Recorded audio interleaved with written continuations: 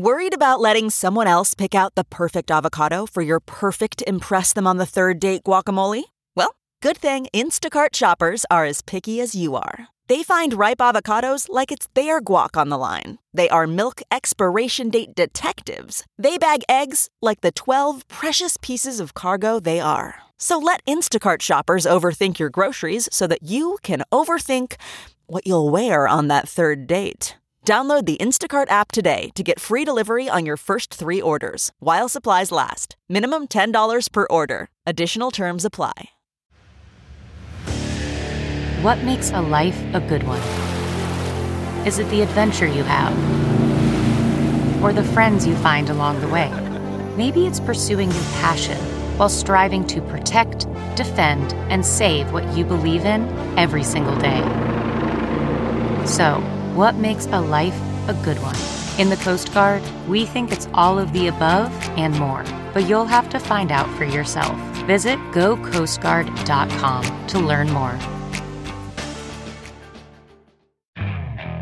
Okay, picture this. It's Friday afternoon when a thought hits you. I can spend another weekend doing the same old whatever, or I can hop into my all-new Hyundai Santa Fe and hit the road. With available H-Track all-wheel drive and 3-row seating, my whole family can head deep into the wild. Conquer the weekend in the all-new Hyundai Santa Fe. Visit HyundaiUSA.com or call 562-314-4603 for more details. Hyundai, there's joy in every journey. Fun-lessness, fun-lessness, fun-lessness. Having fun-lessness, having fun-lessness, having fun-lessness with Jen Kirkman. Having funlessness with Jen Kirkman. This is my podcast. I am Jen Kirkman. I am a comedian. Episode 303 coming at ya. Oh boy. Today we are going to talk about, well, I was going to do a live from the road kind of thing last week, but I didn't bring my portable rig with me, and I thought, oh, I can just talk into my phone, but it didn't sound good. So I'm just going to do what life was like on the road last week, a real road diary, if you will. I'm going to talk about hanging out with my parents, hanging out with old friends, stories of idiots that I dated in high school getting arrested. Well, not plural, just one. And we've got some listener emails. I've got a new movie I'm obsessed with.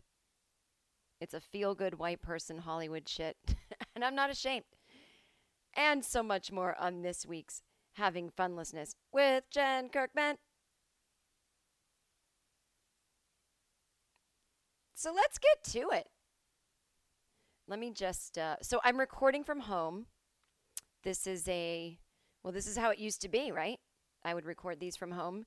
And so I hope I hope the sound quality is okay. Maybe sound a little different than when I'm in the studio, but let's do it. I'll just run you down my tour dates really quick. I will be in Toronto this week at the Just for Laughs Festival. I have 4 stand-up shows.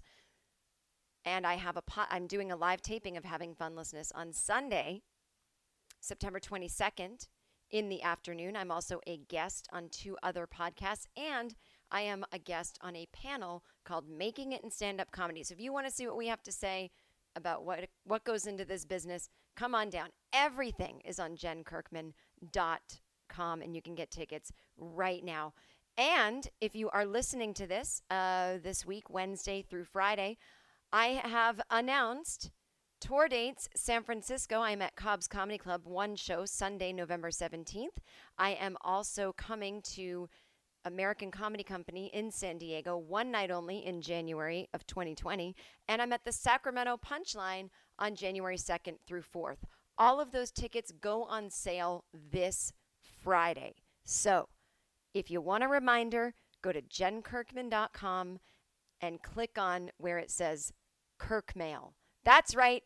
I was told by people We don't want to join your newsletter. We don't want to support your career. We don't want to find out when you're performing. We just want to keep missing your shows and write when you come into Texas as I'm driving back from Texas. That's what people seem to want to do. But somebody said, you call it an email blast. You call it a newsletter. We get enough emails. Now, I have never understood, and we'll get into it, how people are overwhelmed by emails. I mean, it's not snail mail. Anyway. So I said, fine. They said, you can't name it that. You have to name it something else. I go, fine, you guys name it.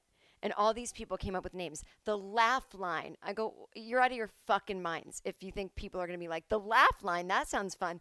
And then people were like, yeah, call it Just Joking. And you can provide free content and videos and jokes. I go, what are you talking? It's a newsletter about when I'm performing. I'm trying to keep it simple. You open it, you look for the city, you click, oh, my city's not there. I'll wait till next week, see what's up. I'm now going to make videos and free content. What the fuck do you think my Instagram is and my podcast?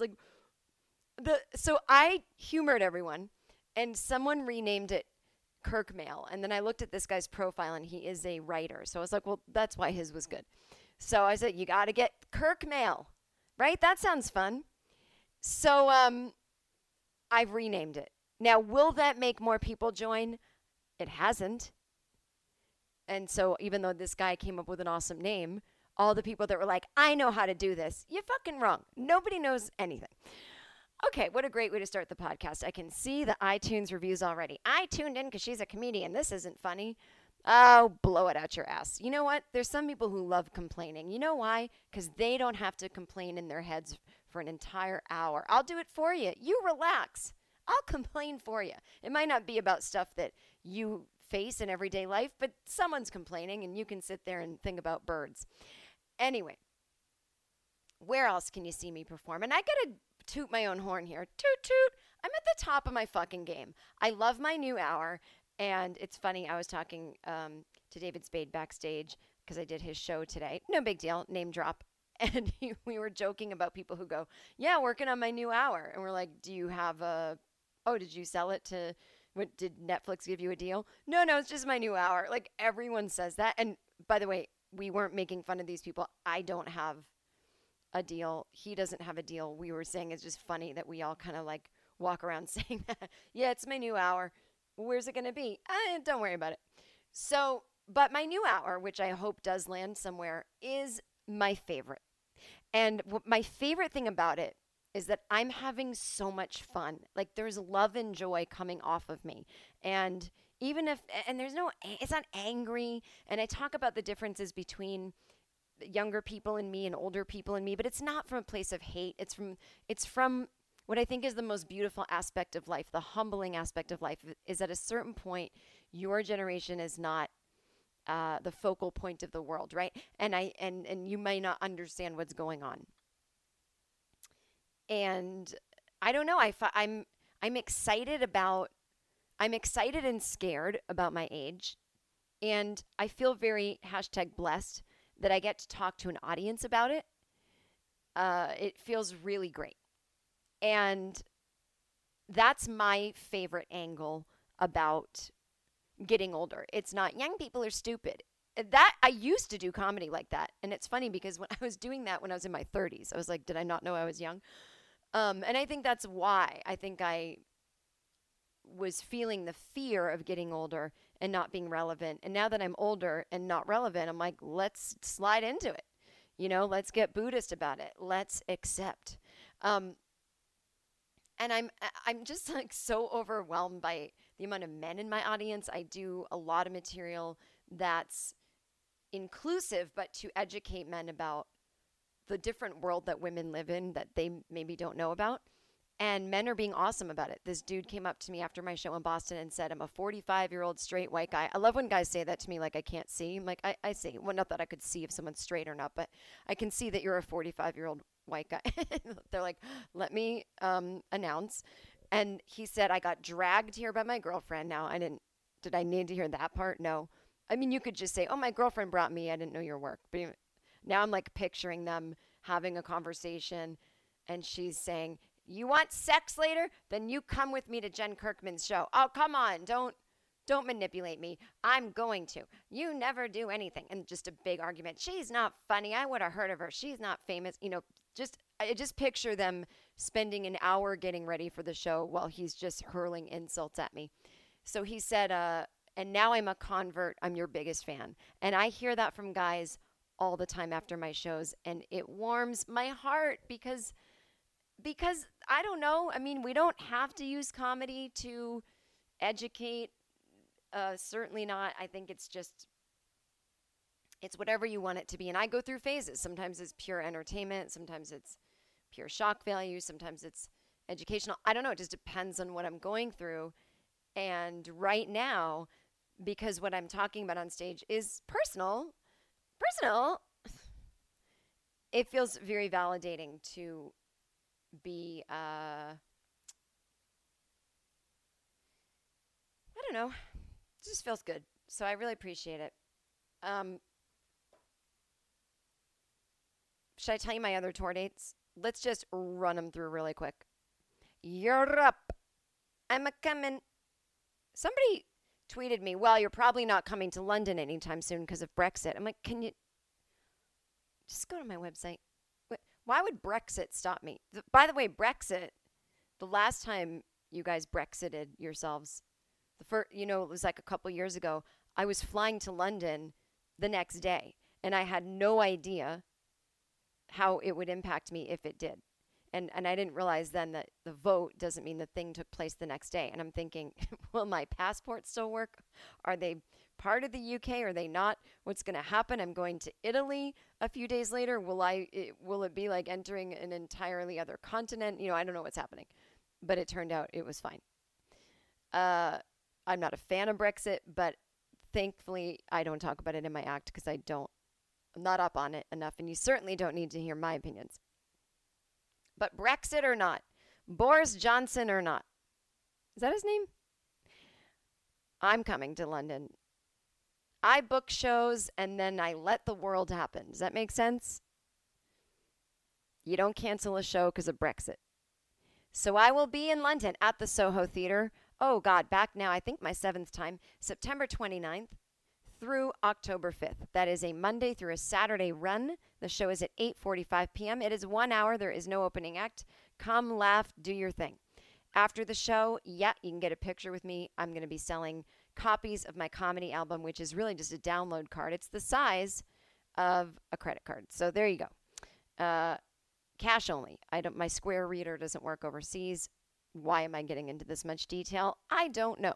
So London, Soho Theatre. Manchester, one night. That's where my people are from. The Kirkmans are Manchester folk.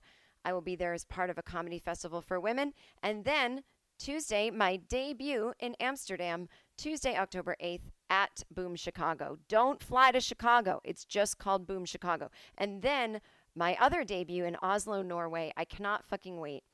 October 13th. That is a Sunday night. So all of this is on jenkirkman.com right there on the homepage. Or you can go to jenkirkman.com and click tour if you like to take extra steps. And then, oh my God, Los Angeles, September 26th, I will be at the Dynasty Typewriter at the Hayworth. It's confusing. It's called the Hayworth Theater, but the venue calls itself Dynasty Typewriter. So whatever. Tickets are only $10 in advance. They're $15 at the door. So why don't you get them in advance? No drink minimum. Blah, blah, blah. Then other cities coming up in November and December. Again, San Francisco, Oklahoma City, Milwaukee, Durham, North Carolina, Richmond, Virginia. Richmond and Durham are a little bit of a Christmas show aspect, so that's going to be really fun. And then the Jen Kirkman Dysfunctional Christmas Show, star-studded on December 13th. So all tickets on sale now, jenkirkman.com. And if you join that newsletter, you're going to hear about some other dates coming up in 2020, which include Spokane, Washington, Bloomington, Indiana, and New York City. Ooh, ooh. All right. 12 minutes in. Have I said anything funny? No. So,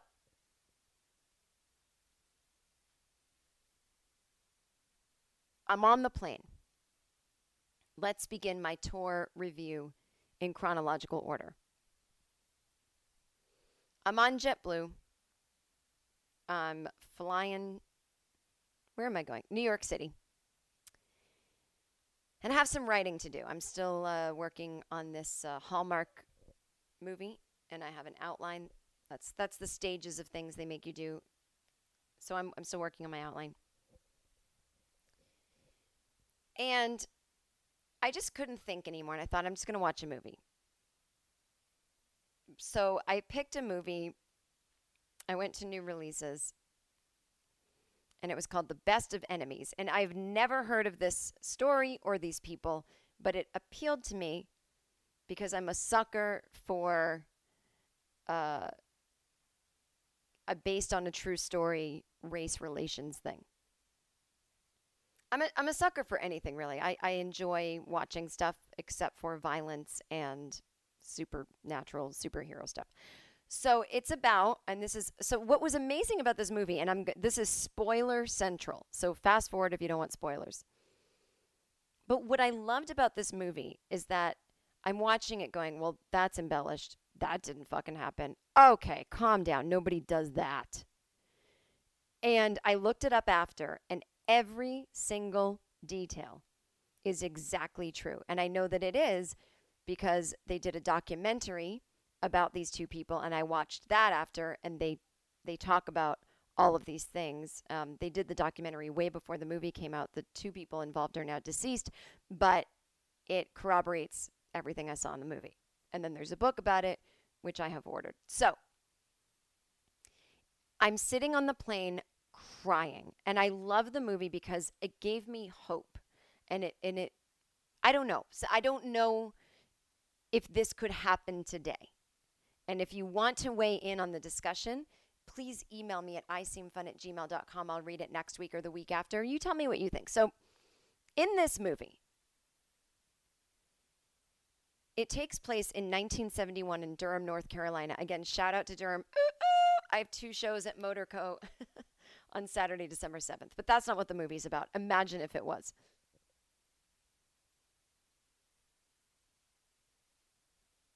Now, I think the only part of the movie that was fictionalized is the inciting incident, which is that a black elementary school burned down.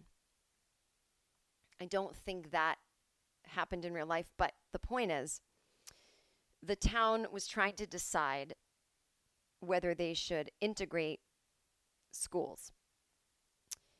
And there is an activist named Anne. I can't remember anyone's last name. I'm going to look it up so that I can give her due. Anne, Best of Enemies. Do you love when I do this? I know that Anne Atwater. So Anne Atwater is a black activist, civil rights activist. And there's a man named CP who is the president of the Durham chapter of the KKK. This guy, CP, clearly, obviously, hates black people. But this woman, Anne Atwater, can't blame her, hates white people. And she's calling him a cracker, and she's a real hot ticket.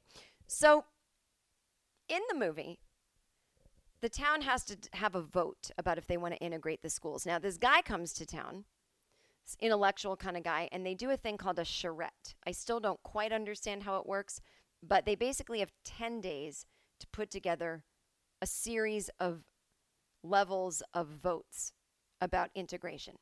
Literally, they have 10 days. Not exaggerated. This is the truth. So basically, both sides have to make their point about integrating or not. So this guy comes to town, and he says he nominates Anne and CP to each be the point person for their side. But they have to work together to bring this. Imagine it's like a small Senate hearing or something to bring this charrette to order. And they're both like, I don't want to work with that person, you know. And through a series of really good storytelling, they both find themselves kind of up against it, where they really have no choice but to work together. And how they sell it to CP, the leader of the Klan, is, look, we're voting on whether to integrate schools. I know you don't want to. Don't you want your white people in the Klan? This is a black guy saying this to him. Don't you want your white people in the Klan to have a voice? And CP's kind of like, what's going on here? Like, why are black people inviting me to have a voice in this? So he says yes, kind of side-eyeing the thing the whole time. Like, okay, I think you're being on the level here, but I'll do it. So Anne and him have to meet, and I forget the guy that is putting it together, but he's also black. So CP won't sit down and have dinner with them in public. Now, this didn't happen in the movie, but I saw in the documentary that Anne brought a knife to their first meeting, and CP brought a machine gun. Okay, so this is the animosity levels we're talking about. So throughout the course of the movie, we also find out that CP has I think his son has Down syndrome, and he's bad off enough that he can't be taken care of at home. He's got a lot of emotional, developmental problems, and he's in a sort of like permanent hospital that he lives in. And he's, stuck with a roommate, and he's acting up, and CP can't get the hospital to get his son a private room. And Anne sort of finds this out, and behind CP's back, she orchestrates that his son gets his own room. Now, it's a little bit exaggerated, but in real life, he did have a developmentally disabled son, and Anne did do something kind for him. So he finds out, he's very emasculated, and he's like, I don't need you doing anything for me. She's like, I do things for people. That's what I do. I didn't do it for you. It's just what I do. So they're having these meetings about things they want to bring to the hearings. And she says, well, I want to start every hearing with some gospel music. I want us all to sing. And he was like, that's Negro music. I don't want that. And she's like, well, you can bring some white shit to the meeting. And he's like, okay, well, I'm going to bring my Ku Klux Klan robes. And she's like, okay. Like, it's just so funny that that's, in quotes, white culture. Like, oh, I hate groups' robes. Okay, cool. She's bringing gorgeous gospel music. So there's this scene where CP catches Anne in the hallway, because all of this took place in a school, so they would use the auditorium as where they have their hearings. And these young black kids were ripping up the KKK pamphlets that CP had set out, and Anne stopped them and said, listen, don't do that. You have to know what they think. So you go read those pamphlets and educate yourselves about the Klan so that we know what we're up against. And, that somehow trickled into CP's brain as a sign of respect. And he saw that happen, and you can see him, okay. And so then Anne is singing with the gospel choir, and everyone's singing, and CP looks in, and he seems really moved by it. Now, again, in the documentary, this is real. She said she knew CP was a good guy when she saw him tapping his foot to the music. But I'm watching it the whole time going, that didn't happen, totally happened. Long story short, after 10 days of intensive involvement with the black community, can you imagine? This is the president of the Klan. He's been in it since he was a boy. He's been hating black people his whole life. There was never a moment he ever thought they were equal. He's walking around with a machine gun. After 10 days, he completely changes. So the movie ends with they have a final vote about integration. And they're kind of outnumbered. So there was this whole other aspect where CP said, I don't want it just to be black people against white because there's too many of you, and obviously you're going to win. I need some other people that are neutral. And they said, okay, fine. And, most of the people in the town, the, in quotes, good white people were fine with integration. So long story short, the night of the vote, it's actually hard to tell who's going to be triumphant. And at the last minute, I'm not sure how true this story point is, but at the last minute, a white woman who was going to vote in favor of integration changes her mind because she'd been getting threats from the Klan. So it comes down to one vote, and the last person who is voting is CP. And obviously, if you have half a brain and you've watched movies before, you're like, well, of course he's going to vote for integration. He's going to have some kind of turnaround. But you could see, if you were actually there, how you have not watched it from a movie standpoint. You know nothing. You just know this is the president of the Klan. So if you're the real people in real life, you're probably sitting there thinking, we're not integrating, not today. CP's obviously going to vote no. So he gets up and he makes this speech. Again, I'm going, okay, great. I can see why the writers had to do this. This never happened. I looked it up. It totally happened. He gets up, he holds up his Klan card, and all the good old boys, the Klan's kind of there, like they're all excited. They can't wait. They can't wait for him to vote no so they can whoop and holler. CP holds up his Klan membership card and he tells a story. And this is what I think is the most fascinating part. Because there was a part in the movie where Anne says to him, "You're not better than me. You're poor. You're a poor white guy. And you don't like that you're poor like the black people. You're not the rich white. You're poor." And it's very much what's going on in America today. This, in quotes, economic anxiety is the white guys who don't like that they didn't end up being better than people who they feel are lesser than them. Now, of course, CP owned a gas station. He could have let black people get gas at his gas station, but he didn't. It was restricted to whites. So he probably would have made more money if he let the other half of the population use his business. That's how much cutting off your nose to spite your face. That's how much anger and racism he had in him, was he'd rather just be poor than accommodate black people who need to get gas in their car. I mean, it's at that point, like, of course it's hatred, but it's fear and it's ignorance. And that's what is so hopeful for me, is that it's not just hatred. Hatred's really hard to tear down, but when it's about other things, and so what's explained is, and when I looked up their backstory, he had an alcoholic, abusive dad. He never felt like he belonged. So the Klan, so he says this in his speech, he says the Klan, or maybe it was in the documentary, but basically the Klan gave him something to belong to. They asked him his opinions, and he felt like, hey, me, dumb fuck me, I'm the president of something, like, cool. It was so much more about that than it was about hating black people. And when I think about how tragic it is that the victims of racism and sexism and transphobia and homophobia and all the isms in this world, it almost would be one thing if it really were about hatred of them. I mean, it would be terrible, but it would be simpler.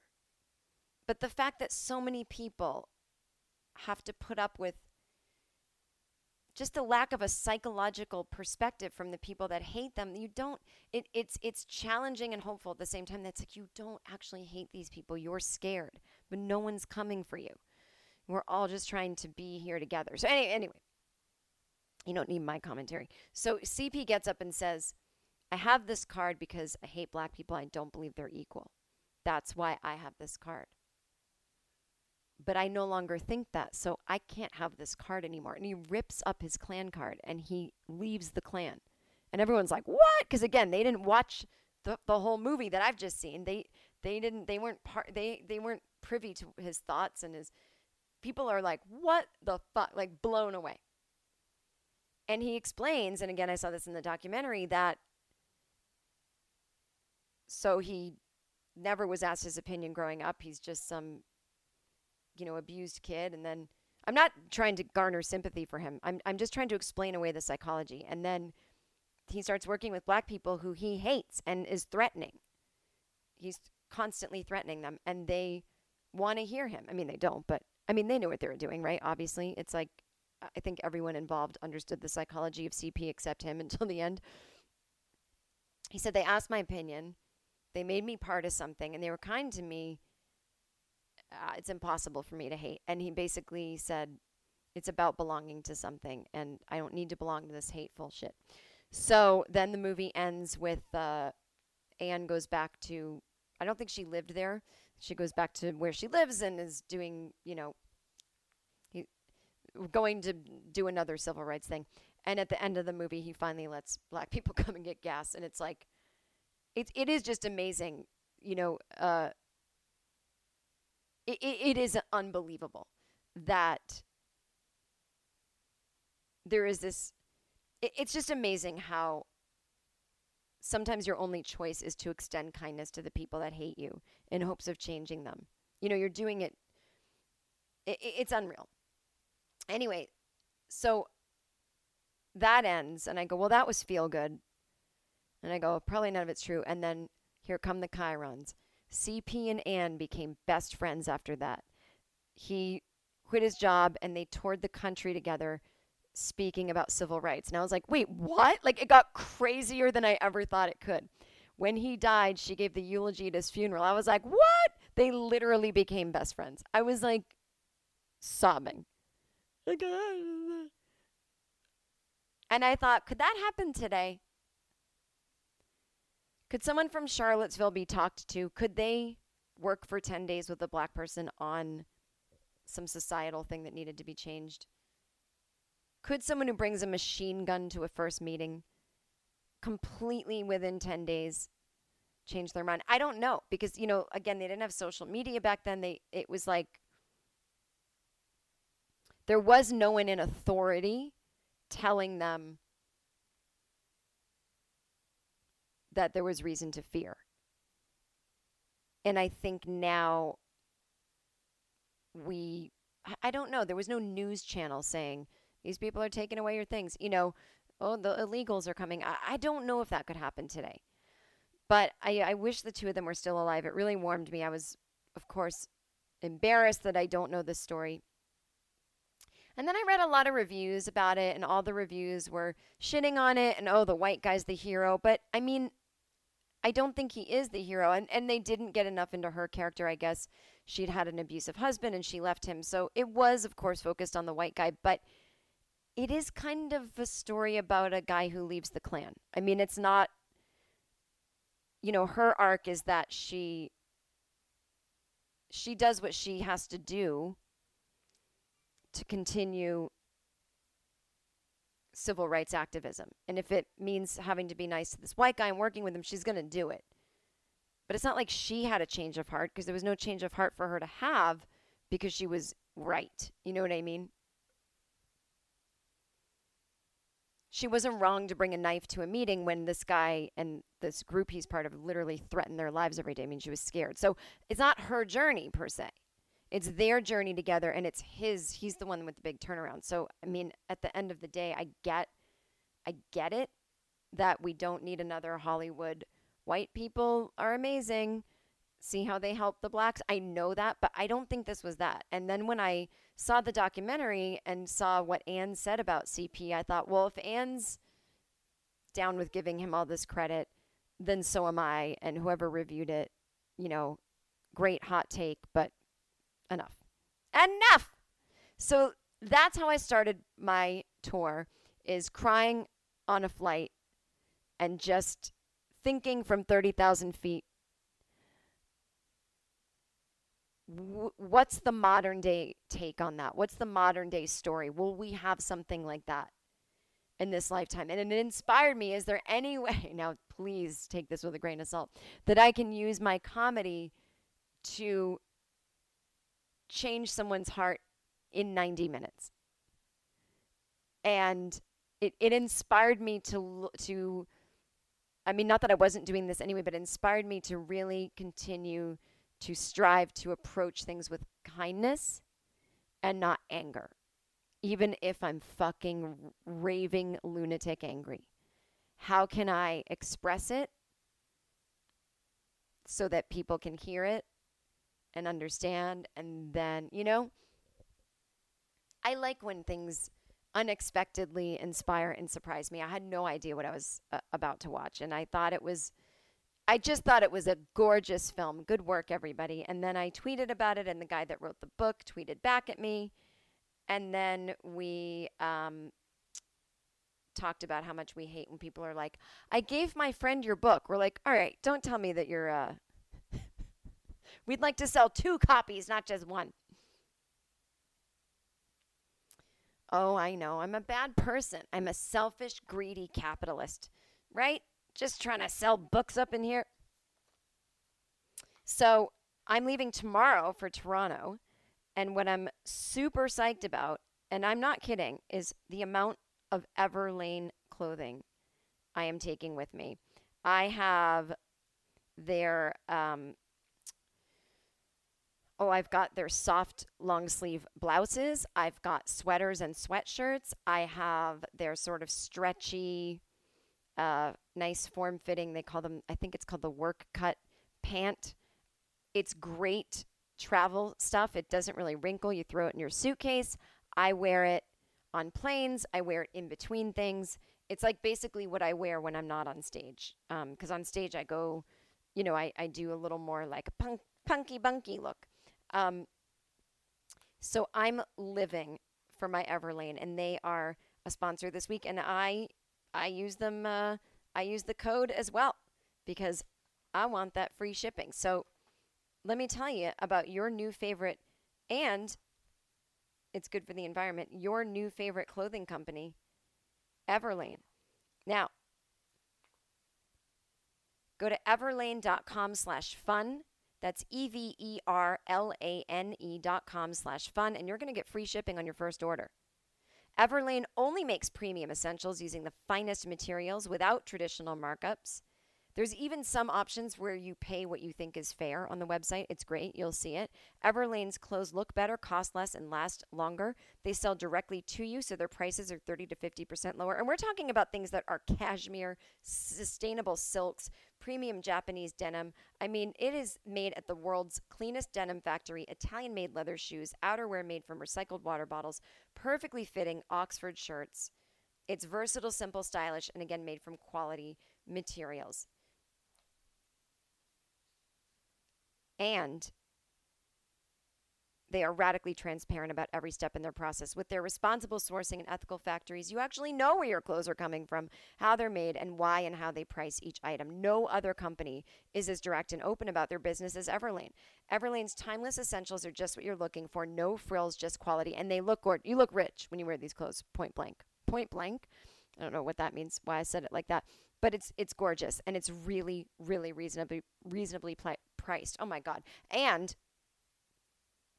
with free shipping, I mean, come on now. Everlane.com/fun. Angelina Jolie is a fan. You know, when she's like, I'm just going to go to another country, grab a kid, and she looks all like chic, and she's got her Ray-Bans on. She's got a cool coat. She's got some like really cool leather shoes. That's Everlane, peeps. See why everybody's talking about Everlane, including me. And that's why you're getting a special code, everlane.com/fun. Do it. And hey, look, as long as you're helping the world, underneath your clothes, what's going on in those armpits, smelly boo? You need to wear deodorant every damn day. I don't care. I don't care if you think you don't smell or you think your girlfriend or boyfriend likes the scent of your musk. I don't think so. I don't like it when I'm sitting next to you on the airplane. Go get yourself some deodorant, you human beings. The globe is heating up. You're sweating more. Get some deodorant. Now, take care of your body. It's the only place you have to live. Don't just grab any deodorant. Check out Native. They offer safe, simple, effective products that people use in the bathroom every day. They create tons of products with trusted ingredients and trusted performance. They've got over 7,000 five-star reviews from their customers. Their products are formulated without aluminum, parabens, and talc. They are filled with ingredients found in nature like coconut oil, shea butter, tapioca starch, and all of these things are antimicrobial. They are moisturizing, and they absorb wetness. Made in the USA, girl, with ingredients thoughtfully sourced from around the world. No animal testing, free shipping, and returns. I use Native, and I travel a lot, and I do model fit classes. I do cardio, people, and it keeps me smelling good. So go to nativedeodorant.com and use promo code FUN during checkout. You're going to get 20% off your first purchase. Now, here's how it works. And don't just take my word for it. The Today Show, Women's Health, Elle, Good Morning America, Nylon, everyone is raving about Native. Now, here's the deal. They have fewer, simpler ingredients, so you know everything that's in their deodorant. Aluminum may be linked to some serious health ramifications, including breast cancer and Alzheimer's. Although Native is priced at a slight premium when compared to conventional deodorants, it's safe and effective. And you're going to get 20% off today, so who cares if it's a little more expensive? It's going to even out. And it's shipped right to your door. You don't have to go anywhere.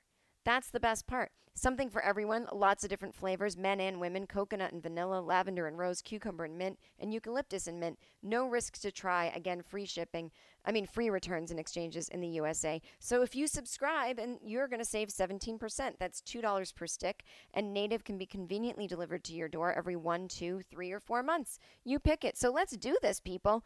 NativeDeodorant.com, promo code FUN, 20% off your first purchase. Oh, hey, Jen, why don't you describe another movie for 75 minutes? Shut up. So,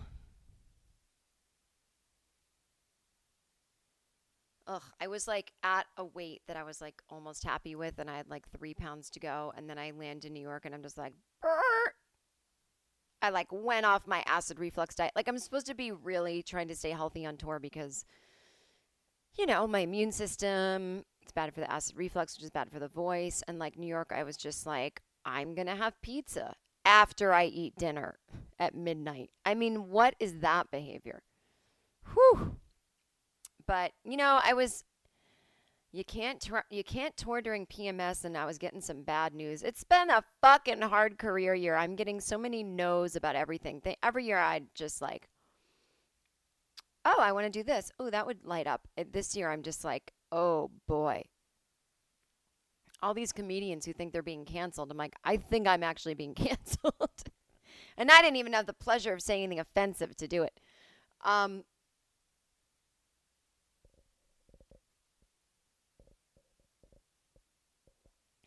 Sorry. So I was trying to take a sip of water away from the microphone, and that took way too long. But I get to New York. Now, my sister, Gail, who works 24/7, she's got horses. Like, that's her job. She takes care of people's horses, whatever. I was like, you're going to regret not making the effort to take one day off to come to New York and go with me to the wrap-up show, just in case Howard retires in 2 years or something. So my sister came with me, and I did the wrap-up show on September 10th. My show was on the 11th at the Bell House. I specifically asked dear friend, and I don't know if he does produce the wrap-up show, but he produces a lot over at Howard Stern. Steve Brandano, for those of you who are Howard Stern fans, he's the one they're always making fun of. I'm Lago! It's my favorite thing when they make fun of him.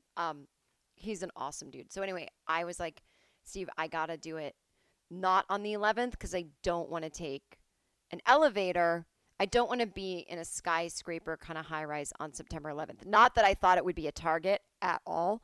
It would make me extra anxious, and I'm already freaker-deaker about going up those floors. So I take a dissolvable Klonopin, I get through it, and I was actually fine. And there's such great guys. Gary was so nice to my sister, but it was so funny. I walk in, Gary goes, hey, you have a Peloton? He goes, I picture you as someone who has a Peloton. You know those Pelotons, like that home bike thing I don't even know what it is. There's a giant computer screen and a home bike. I go, I have an apartment. I don't even know where I would fit a Peloton. But I hate exercise bike shit. It's just not the right workout for my body. I don't need my legs and butt to get any more like muscled up. Like I'm trying to lean it out.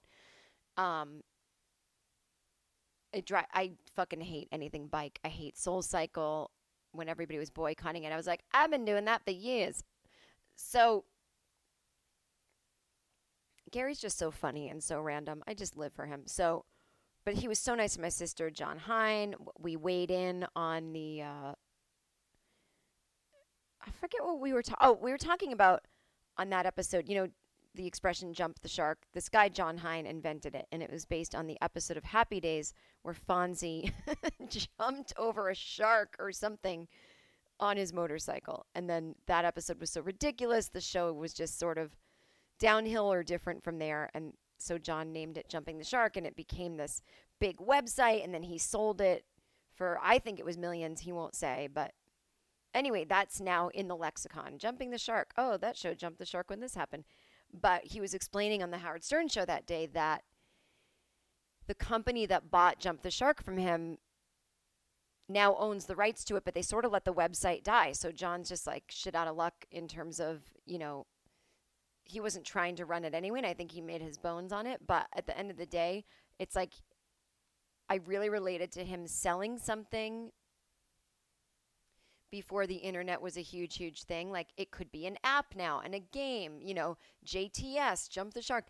I don't relate. I've never sold anything to the internet that got, but I'm saying there's so many things that I see up and coming people doing now that I go, I did that too, but oh, there's no tape of that material. I can't prove it. Okay, no. Get famous with that joke. Oh my God, we all did that joke in the 90s, but we can't prove it. It's so frustrating. So, I know that's not the same thing at all, by the way, but enjoyed Wrap Up. It was fun. I mean, I'm assuming my sister had fun, you know, and she got to see all the behind the scenes goings on. And, you know, it's the next best thing to being on Howard Stern. It might even be better because there's no pressure to entertain Howard. I think I would be like full on having a panic attack if I ever had to sit on that couch and do an interview because A, I would be so high up and B, just terrified that I wouldn't be entertaining Howard. But I'm one of those people who I'm just convinced that if anyone who listens to the show gave a fuck about me, in the sense that you just have to be a big celebrity or go on and say shocking and outrageous things. But if the show was neither that and it was just conversations with people who love to talk about therapy and talk about their upbringing, he would love me as a guest. But that's not what the show is. I mean, yes, when he interviews a famous guest like a Stephen Colbert or Conan, they do end up talking about therapy stuff, but you have to start from the place of like, oh my God, this is like a famous person talking about therapy. It's not like, here's a comedian you probably don't know talking about therapy. Most people don't care. So,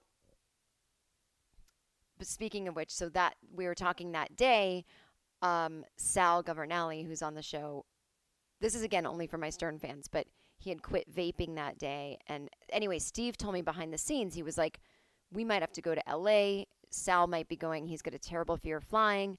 And so I was like, let me talk to Sal. I've met Sal a million times. My sister was like, Sal's so good looking. I mean, I don't think she wants to date him. That's what I'm saying. But Sal is an objectively good looking guy. And he's like tiny and thin and in really good shape. My sister was like, I thought he was like this big slob. It's like, you know, you hear people on the Stern Show on the radio and you assume that. But like, he's really adorable. So, and actually really nice. And so I was telling Sal all about dissolvable Klonopin. I'm like, you got to get into it. So now I'm afraid that he'll get a prescription and he'll die and then it'll somehow be my fault. So we'll see what happens. I don't normally tell people what to do, but man, has that just changed everything for me when in the moment I'm having a horrible panic attack. You know, there's just sometimes like if you have panic disorder, you fucking have panic disorder. You can meditate all you want.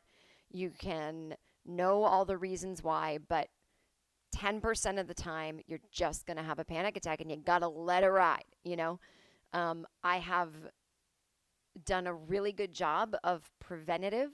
I'd say 90% of my living is to prevent them. And I take all the necessary precautions when I know I'm going to be in a situation that could bring on a panic attack, which is usually travel, being stuck in certain travel devices, be it planes or cars, not getting enough sleep, heights, whatever. And I know all the things, I do all the things, but again, every once in a while, it's like, look, you're just going to have a fucking panic attack sometimes. That's also part of it, is knowing how to have one. You know, there's a proper way to have one, which I won't get into because that's not what this episode is about. But, you know, at the end of the day, you need something sometimes to take the edge off. So we did that, then we got dinner, and I had my show the next night at the Bell House. Oh my God. I think it was my favorite show of the year. The audience was just so up for it. I mean, it was sold out. The laughter was crazy. It was just made me so happy. Just made me so happy. And after the show, I did a book signing, and it was just tough, though. I know so many people in New York, and everybody wanted to come backstage, and it's like, it's a lot for me because I can't really talk to you after the show because I got to do the book signing. I have to get off stage after doing a 90-minute set. I have 3 minutes to get to the book signing because people start leaving. And I'm like, you know what? Let's buy books, people. You know, if they think the line's going to be really long to wait in and they're waiting for me to come out, like, I got to get right out there. And then it's like, I don't think people I know really notice this. It was way worse in Boston, but it's like, guys, I just talked for 90 minutes and I'm a shy person. I don't like going and doing the book thing. I mean, I like it in the sense that it makes it feel real. I connect with the people. They tell me stuff. It warms my heart. But I'm not comfortable. You know, I mean, I'm not uncomfortable. I'm not nervous. I'm done with myself for the night. After I do 90 minutes, I don't want to hear my own voice. I don't want people looking at me anymore. I don't want to hear that I'm good or great. I mean, it's so nice to hear, but I've had enough attention and I need to go away. I don't want to go out. I just need to now do the opposite of being on stage, which is being alone in my hotel room watching HGTV. And, you know, I can't wait. I'm like living for that moment. I'm like, let's go, let's go, let's go. And just lots of people in my life are like, you going out after? I'm like, no, I have to go to Boston the next day. And like, I'm working. You know, I can't be burning the candle at both ends. I could be, but, you know, there's a level of success you have to be able to burn the candle at both ends. In other words, you have to have so much money in the bank that if you burn the candle at both ends and God forbid have to somehow cancel a show because you get sick, you can afford it. I can't really right now, because I haven't been doing a lot of other work. Or you have people helping you. Like, I'm my own everything, you know. You have a staff of people. You have a private jet. You have someone buying you things. Like, I have to do every detail of everything. And there's like 8 hours to sleep. And I need those 8 hours because I'm hitting the ground running the next day, doing all my own social media, doing my own everything. Then plus, like, writing assignments that I have, you know, like pitching shows. I'm, like, still working with, you know, I'm still doing a million things, returning emails, blah, blah, blah, doing press. So it's not just the show. It's, by the time you see me hit the stage, I've done either 8 to 11 hours of a full day involving travel and like all the other shit I do. So it's really the end of the day for me at that point. That show, boom, mic goes down. That's it. There's no going out after. That does not interest me. But my doctor, Jonathan Aviv, my great vocal doctor from New York that saved my voice so that I could do my second Netflix special, taught me all about the acid reflux stuff. He is the nicest guy. He comes backstage. He tells me he's got a whole new book about cooking with acid reflux. You can make tomato soup. It's coming out. I told him I would tell everyone about it so they can pre-order. I'll mention it another time because I don't have his card on me. But he just sends me this beautiful text after the show. I just like, who becomes friends with their vocal doctor? Me. But he's just so kind, you know, and I don't see him anymore as a patient because I don't need to. But, yeah, he just sent the nicest thing that was like, oh my God, I have so many texts on my phone. I'm quite popular. It's almost overwhelming. Jen, what an amazing show. You elevate stand-up to a new dimension. Hilarious, poignant, fresh, and enlightening. Thank you. Like, what a sweetheart. Who does that? So I feel very lucky. There's so many people in my life. It's too much. So then I get to Boston, and I'm staying at a hotel. I get in the day before my show. My 2 childhood friends, Shauna and Terry, they wanted to have dinner. And this is what I love about them. They have kids. They have jobs. They have lives. And they just get shit done. They texted me 2 months ago, and that they know I need to plan in advance. And they're like, can you have dinner the night before you show? Are you in town? I'm like, yep. They're like, we'll take care of it. They're like, boom, 7 o'clock. We have a reservation. Here's the place. I'm like, now that is friendship. So I met them out. And my friend Terry got this ginormous tattoo, like the size of, I don't even know what a small saucer on her arm.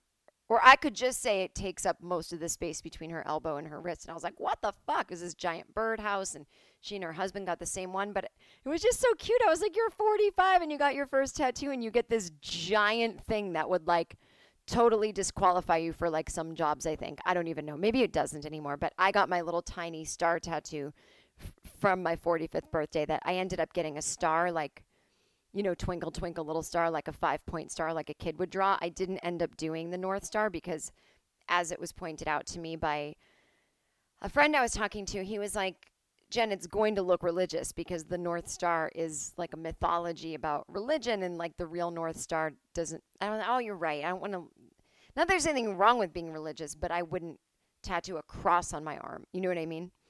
And also, I feel like in the wrong light, it can look like Nazi-ish. So I was like, okay, I guess at the end of the day, I have to admit, I just want a little star. I'm a girl who wants a star tattoo. Sorry. But I was like, Terry, what'd your dad say? She's like, oh, he basically disowned me. He was like, blah, blah, blah, blah. And it's so funny because my parents were always like, oh, Terry's parents are so liberal. They're probably not even home. Like her parents were just like, yeah, if you're 14, you can have some friends over and we'll be at dinner. You can be home alone for a while. My parents thought that was outrageous. They're like, you can't go to Terry's house unless her parents are home. I was like, what? And now, so in my mind, Terry's parents are these like loosey-goosey liberal people. And then as we're talking, she's like, what are you talking about? They're totally old-fashioned. And my dad's like super upset about the tattoo. And I go, oh my God, this is yet another moment where I get to take the brain I had at 17 and reprogram it and go, no, this is the truth. That was your mom's thinking, that they're these loosey-goosey liberal people because they aren't as strict as you. But at the end of the day, her parents are still people from the 60s. And it doesn't mean that they're, you know, wild people. It just means, yeah, they're, you know, and you know, to my parents, people from the 60s, whoo, they were like, everyone was at Woodstock and everyone smoking pot and having free love because my parents are from the 50s. My parents were 10 years older than everyone else's parents my age because they had me later in life. And so now, though, when you say people are from the 60s, you go, yeah, that's also where fuddy-duddy types are from as well. The 60s was a pretty repressed time. So anyway, it was just funny. And I was like, you have to come backstage and show my dad your tattoo. And she's like, why? So yours doesn't look as bad? I'm like, exactly. He won't be as mad at mine. Now, I never showed him mine. He never noticed it. My dad's getting a little bit out of it. But I showed my mom when they came to the hotel, and she was like, I guess that's okay. It's trashy. I mean, tattoos look trashy. She's not wrong. They kind of do. Like, even I judge people with tattoos, and I have 2 of them. When I see someone with too many, I'm like, do you hate yourself? You know what I mean? It's such a weird prejudice I have. But, so I had dinner with them. Fantastic. We were reminiscing about my stupid ex. I don't know if you guys know Flower Man. He's a dude. He's on CNN. I mean, he's not like an anchor. He's a protester, someone, you know, your basic person running in front of the camera trying to get attention. And he was my ex in high school. I mean, we dated for like a week. I just always had a crush on him. And then actually later in life, he was like, oh my God, I have a crush on you back. I was wrong, but it was too late. And his name's Rod, and he was so adorable, you can't even believe, and like no beard, like just a clean-cut little face. And he was this crazy rebel, and he was really funny and artistic, and my parents hated him. Oh my God, I was not allowed to hang out with him, and I got in trouble all the time for hanging out with him. He was the guy that lived in his parents' basement, but when you're 16, that's cool. It was like he had his own apartment. There was a bathroom down there and a living room and a bedroom, and we would go over there, and we would watch movies like Sid and Nancy, the Monkees movie called Head. We'd watch Pink Floyd The Wall, like we'd watch The Young Ones, that punk rock show about from Britain. I mean, we were cool. We were cool, weird kids. And so, you know, you'd have like a bunch of people over, and I always had a crush on him. And he did stage crew the year that I did the musical, and I was just like, oh my God, I get to be around him all the time. And he's that guy that always had like magic marker all over his hands and paint because he was creative, and I was painting, and he's gorgeous, like beautiful, does beautiful art. but kind of a lost soul. You know, I think he went to Rhode Island School of Design, but then just never really, I don't want to say amounted to anything. That's not what I mean at all.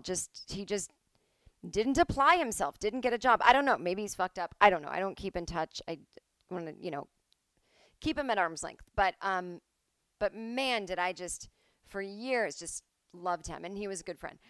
And, but my parents were like, you can never date him. So that was basically, what kept us apart was my parents. But thank God. But he did this thing once where he took, so we were the freaky kids and the jocks didn't like us and we didn't like them. And he bought thousands of plastic forks. And the night before the big football game, he put them all in the football field and spelled out "fork you," as in fuck you. Imagine doing that. He's that person that would do, or we'd come into the high school one day and all of the desks and chairs, I'm talking every classroom, hundreds of desks and chairs would just be outside. He had done that. He knew how to sneak into buildings. He bought a Christmas tree once and lit it up with Christmas lights, climbed to the top of the high school and put it not just on the roof, but on this is it called like a spire or something? Like a big, you know what I mean? Like the pointy thing at the top. And the town could not get it down.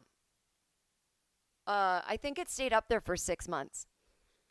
It's in my high school yearbook. I wonder if I Google Needham High School Christmas tree on roof.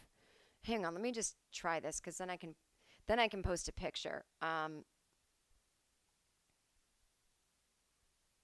Tree on roof.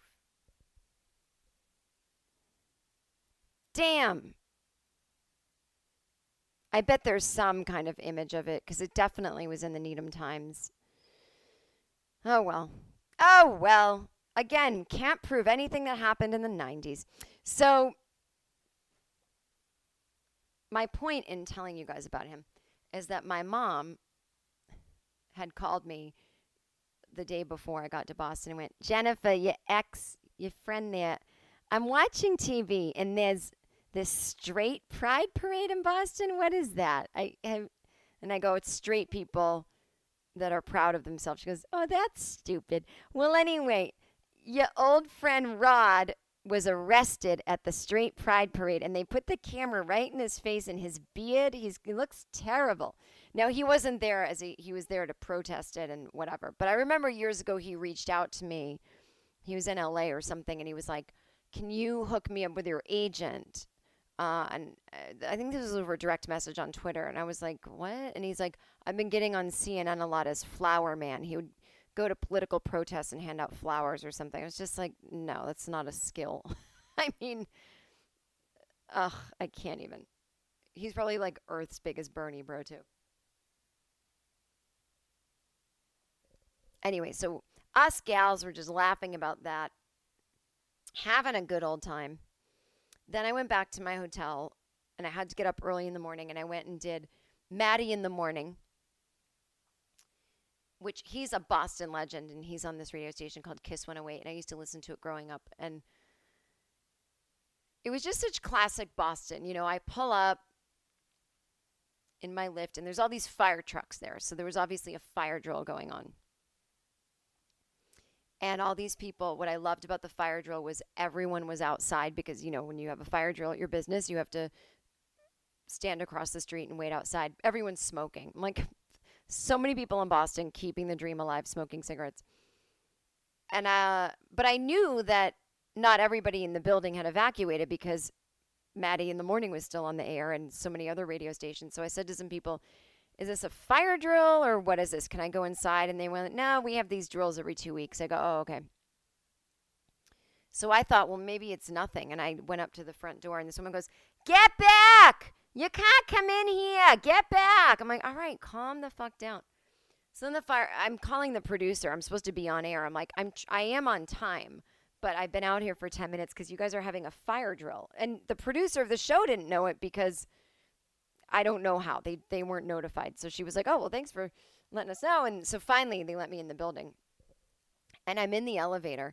and all these people are in the elevator. And this is what I love about Boston is they go worst case scenario, but they're not really freaked out. It's just how we think. It's like, how's your morning going? Well, I don't know. I could have cancer and undiagnosed. You're like, okay, great. Nice to see you. Is this your stop? All right, bye, Henry. You know, it's Boston. We're negative, and that's why we're so fucking funny. And I don't mean like me, but just even the people from Boston. Everyone's funny there. So we're in the elevator, and this guy goes, you know what? It's the day after 9/11, and it was Friday. He goes, it's Friday the 13th. I bet they're calling in like a bomb scare to mess with us. And someone's like, oh, yeah, that's a good point there, Danny. And someone else is like, we got these fire drills every 2 weeks. He's like, I think this one wasn't a fire drill. So I'm cracking up because there's just something about Bostonians. It's like, I got my Dunkins, I got my cigarette. What else can I drum up for some excitement around here? I know, I'll convince myself that there's some plot to have a bomb scare in the building on, Friday the 13th because it's, Friday the 13th is supposedly an unlucky day, and it's 2 days after 9/11.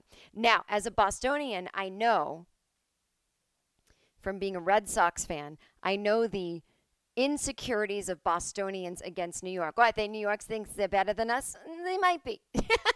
We got baseball too. It's the rivalry. Like, we're in the shadow of New York City at all times.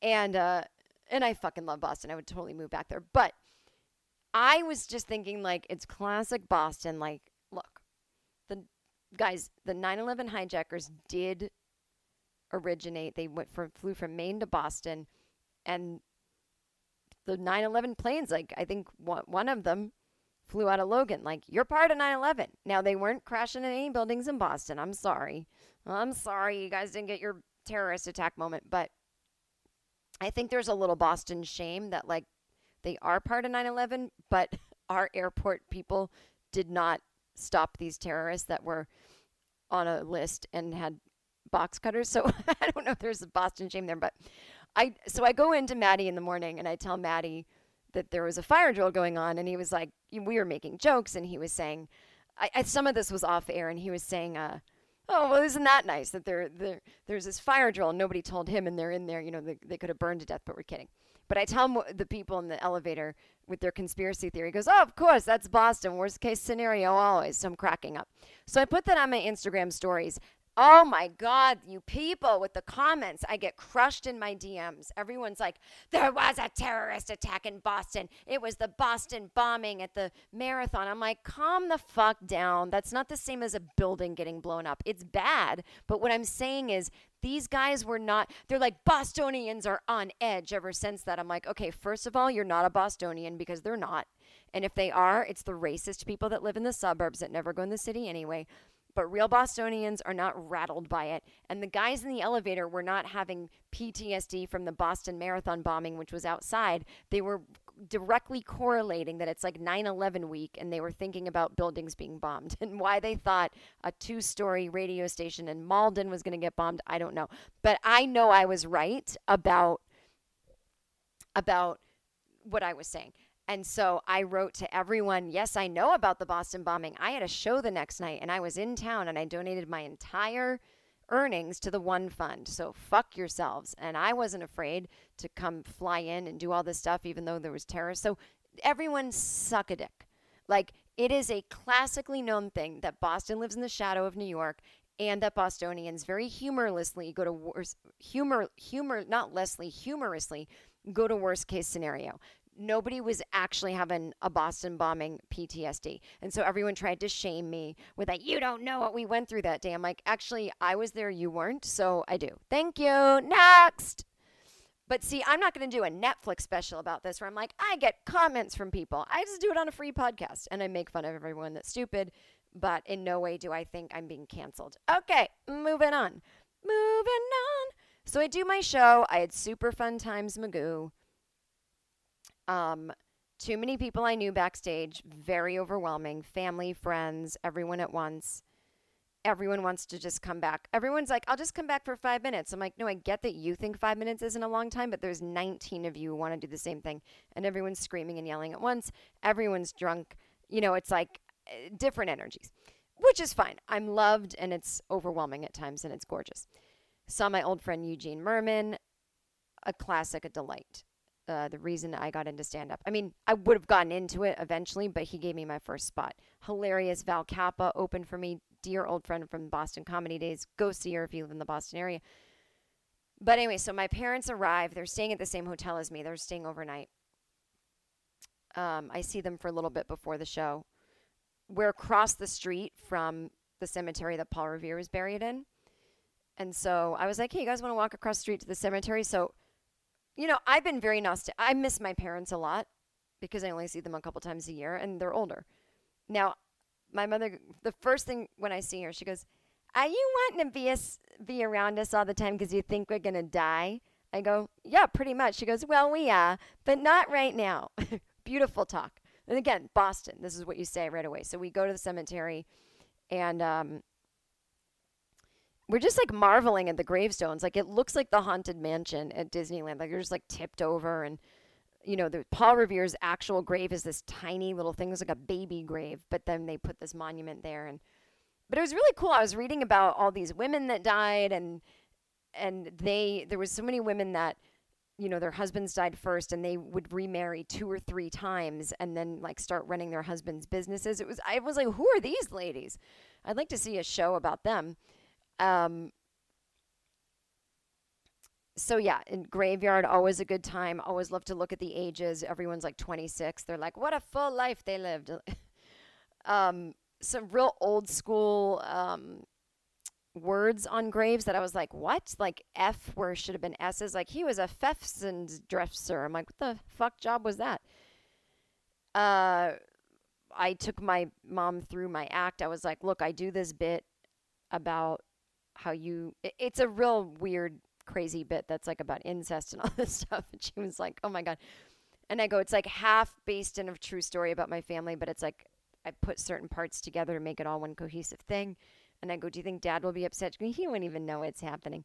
And so I guess he kept asking during the show, like, what? I can't hear. Which, how do you not hear someone like yelling into a microphone? But I guess this really nice girl next to him was like explaining shit, and someone shushed them, which they should have, rightfully so. And then afterwards, this guy came up to me in my line. He goes, I shushed your parents. I'm really sorry. I was like, that's fine. I guess he figured out later that they were my parents. But I don't think my dad heard that weird bit. But either way, he loved it. And it was funny because I got some feedback that there were some like fancy executives at one of my show, and one of them thought it was funny, but he was a little, he said it made him feel bad about being a man. He didn't know what women went through. I'm like, oh, not up, dudes. My 80-year-old dad's like super into it. Like, you know what I mean? You can all calm the fuck down.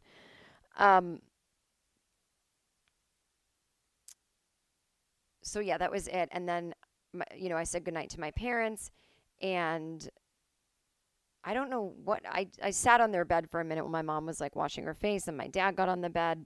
It sounds weird, but we're all just kind of like lounging for a second. And we just started talking about the Holocaust. And I'm like, how are we not Jewish? I don't understand this. But, you know, my dad was asking me what I'm going to be doing in Europe. I'm like, I'm going to go to the Anne Frank house and then Oslo. And then my mom I'm reading a book about Audrey Hepburn, and she feels so close to Anne Frank, and they asked her to play Anne Frank, but she said she won't. And do you know this person was a Nazi? And we're like, that person was a Nazi? So it was just a lot. And I was like, it's a miracle we stopped Hitler. Like, it's a miracle. Like, shit was going down.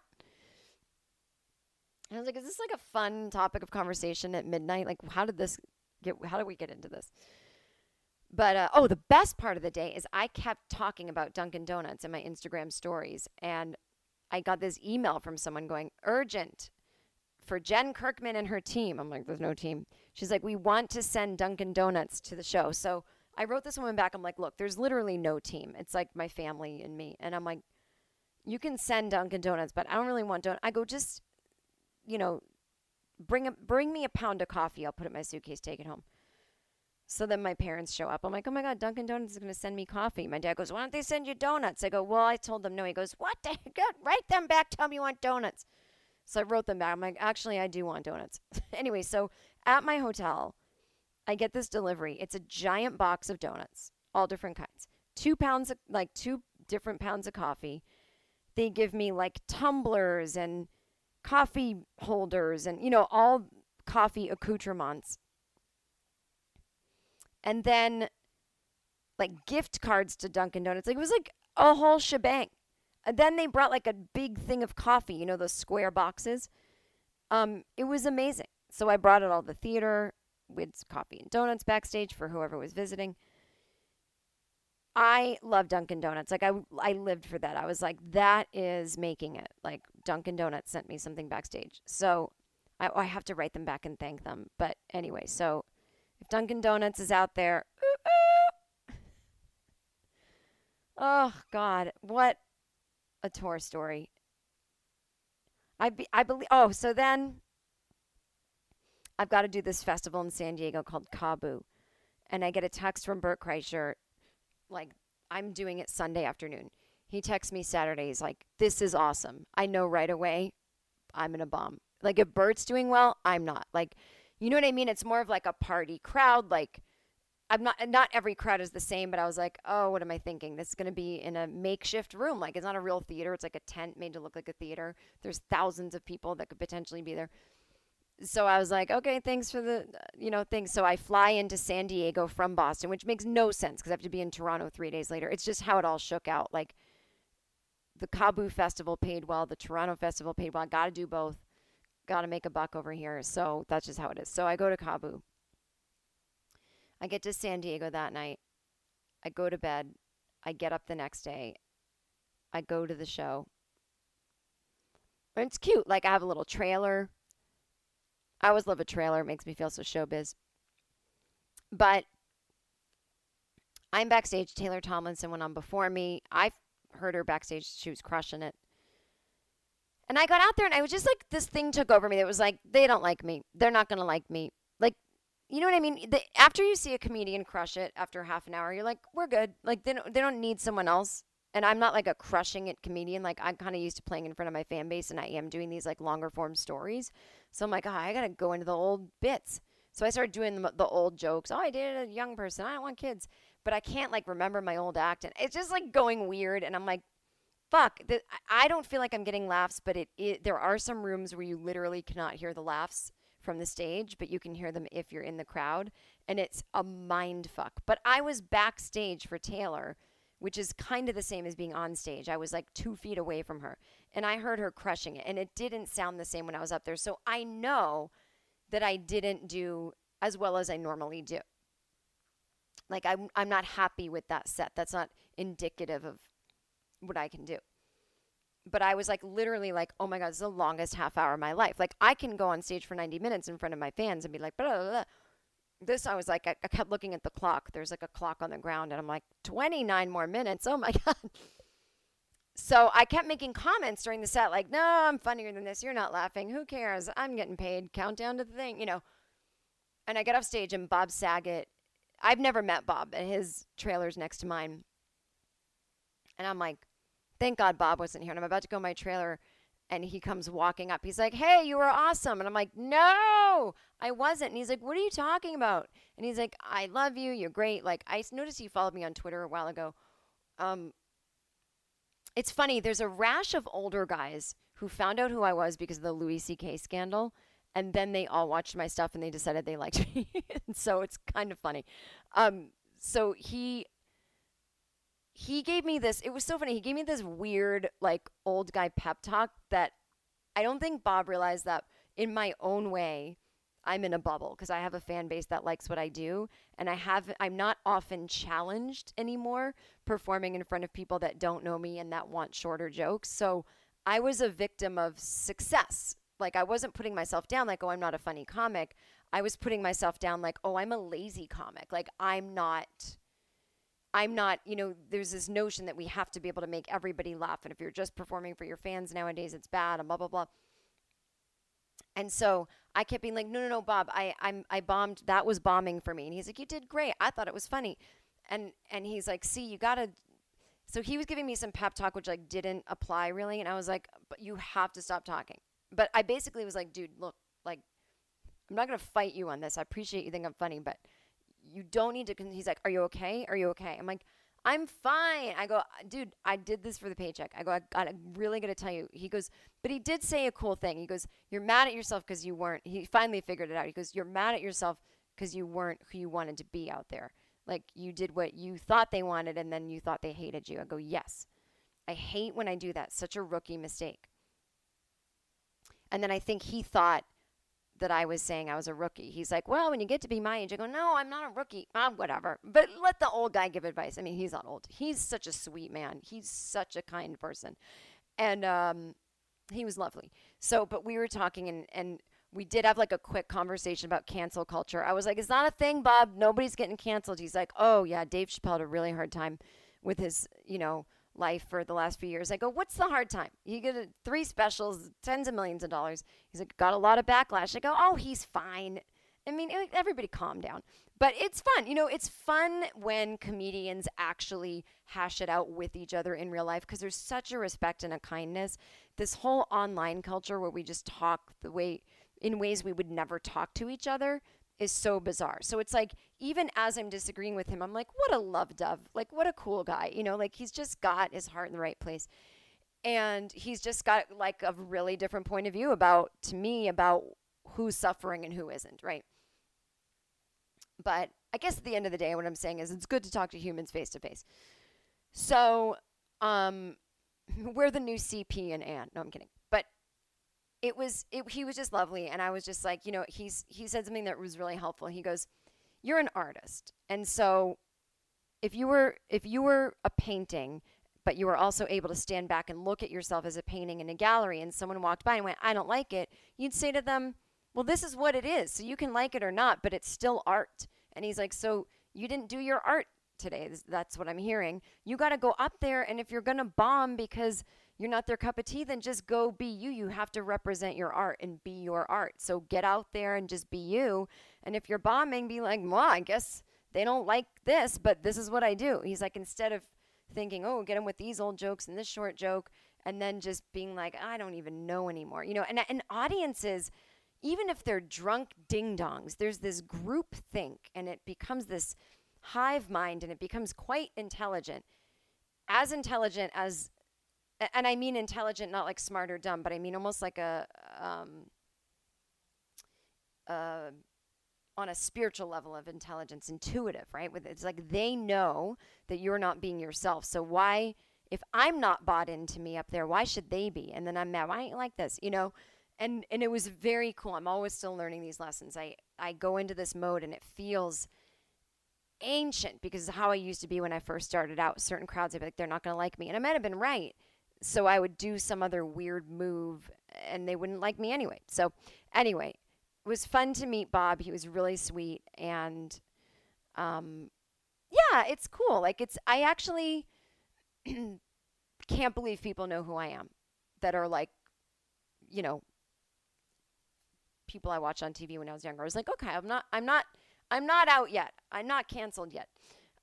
So next week I'll be at my next podcast will be live from Toronto, and I will tell my story of talking backstage at David Spade Show today with Rob Schneider about the controversial statements he made about cancel culture and the SNL comic. And I think you're going to find this story really, really interesting because it was a really cool conversation. And again, there's just such a difference between online and real life. And there's nuance, people. There's nuance, people. Until next week, have fun.